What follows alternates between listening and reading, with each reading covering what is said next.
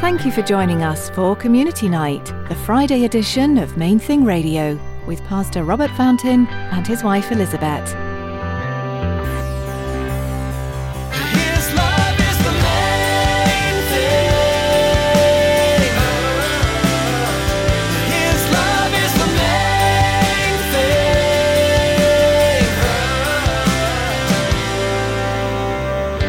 thing. When we draw near to God, the Bible says, with all the baggage, with all the filth, with everything that's wrong, he already knows. But when we draw near to him, he draws near to us to help us. And he helps us then to cleanse our hands, to purify our hearts. When you take the necessary time to draw near to the Lord, he will also draw near to you. Today, you learn from Pastor Robert's message that God desires to have an intimate relationship with you. He doesn't want to be distant from you. He wants you to draw near to him, so he can also come close to you. You're so dear to him. Stick around after today's message from Pastor Robert. I have quite a bit of information that I'd like to share with you. Our web address, podcast subscription information, and our contact information. Now, here's Pastor Robert in the book of James chapter 4 as he continues his message, Draw Near to God. His love is the main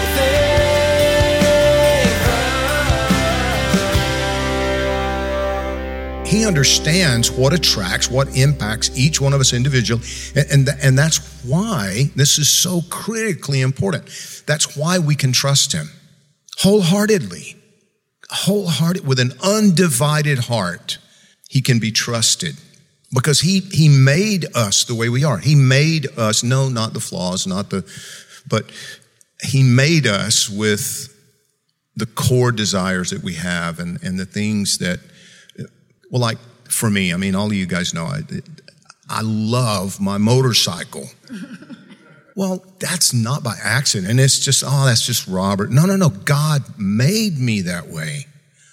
There's certain things, I don't even remember now who I was talking with about this, but my dad tried his best to mold me into his image, like with his giftings. Don't have those. David has those. I don't have those.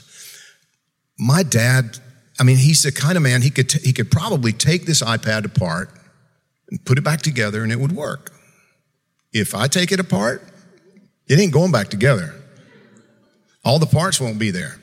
I'll manage to misplace something or it'll disappear. I don't know how that works. And even if I manage to gather everything together, I would not be able to reassemble it. I just I'm not wired that way.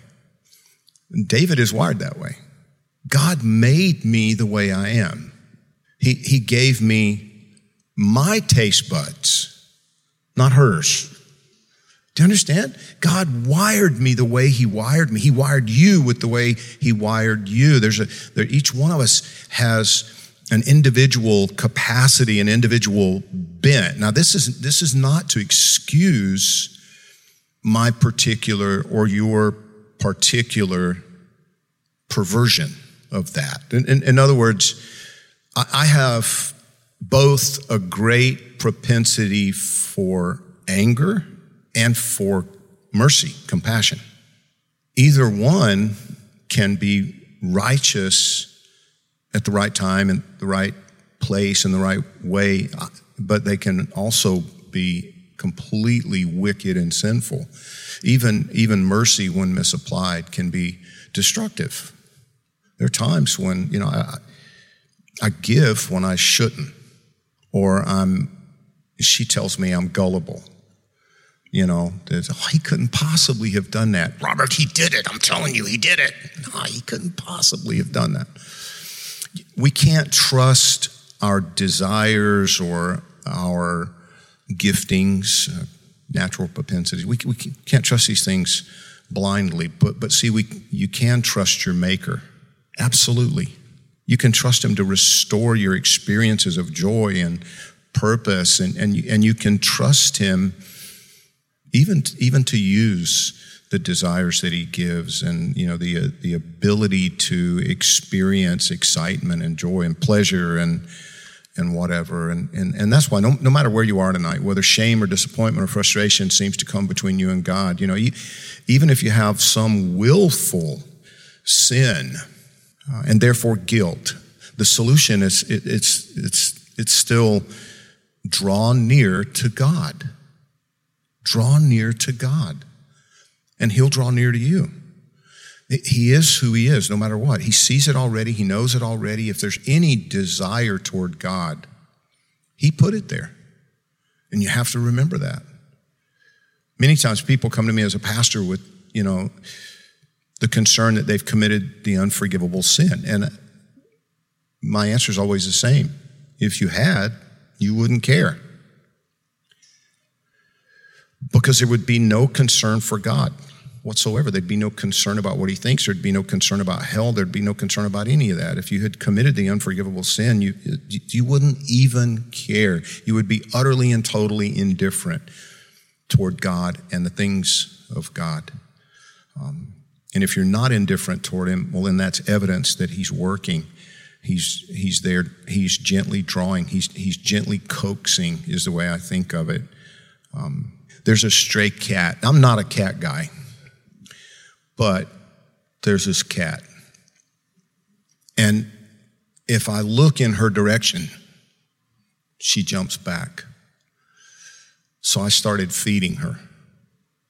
And I've learned that if I speak to her in a certain tone of voice, that she doesn't jump away from me quite as quickly. And she comes now every morning looking for the food. I'm coaxing her. Now, I have an ulterior motive with the cat because Biscayne Park is known for all its rats, and I kind of want her hanging around. I'm hoping that she'll help us out.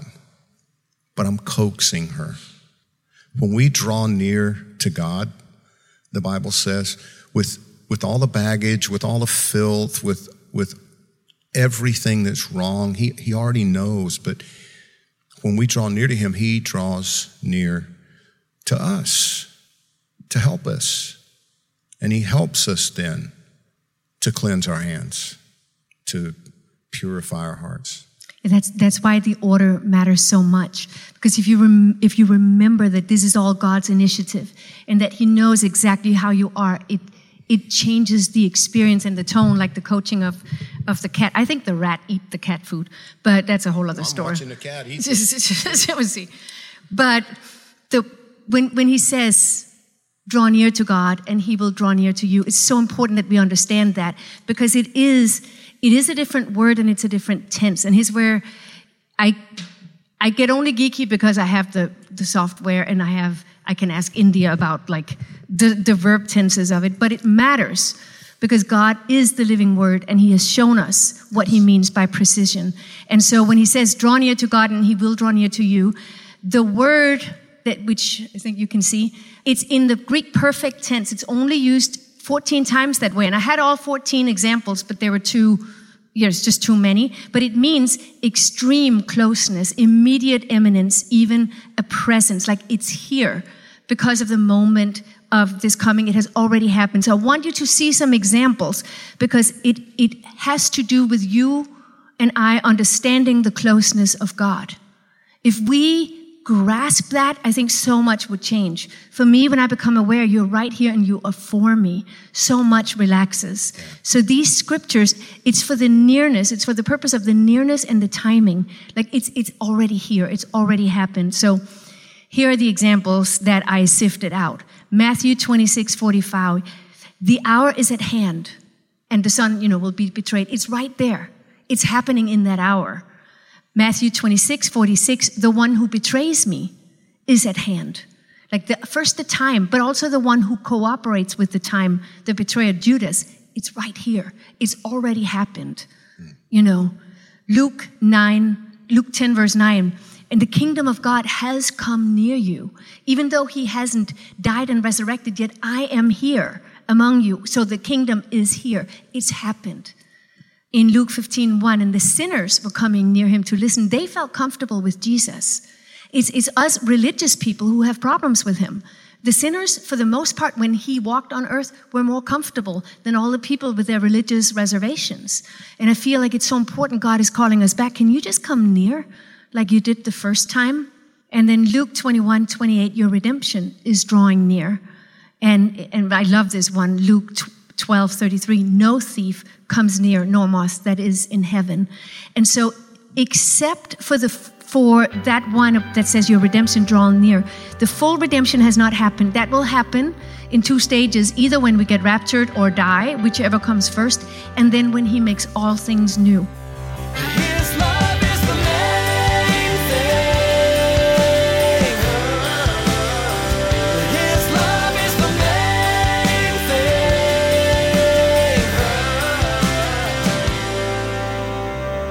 Thanks for tuning in to Community Nights, a ministry of Main Thing Radio and Calvary, Miami Beach. Pastor Robert and Elizabeth invite you to join them each Friday as they share from the scriptures those things that are important to the church family, and the community outside your four walls. We're so glad you joined us. If you'd like to explore more of these messages or listen to Pastor Robert's verse-by-verse teachings through the Bible, visit mainthingradio.com now. Be sure to subscribe to our podcast.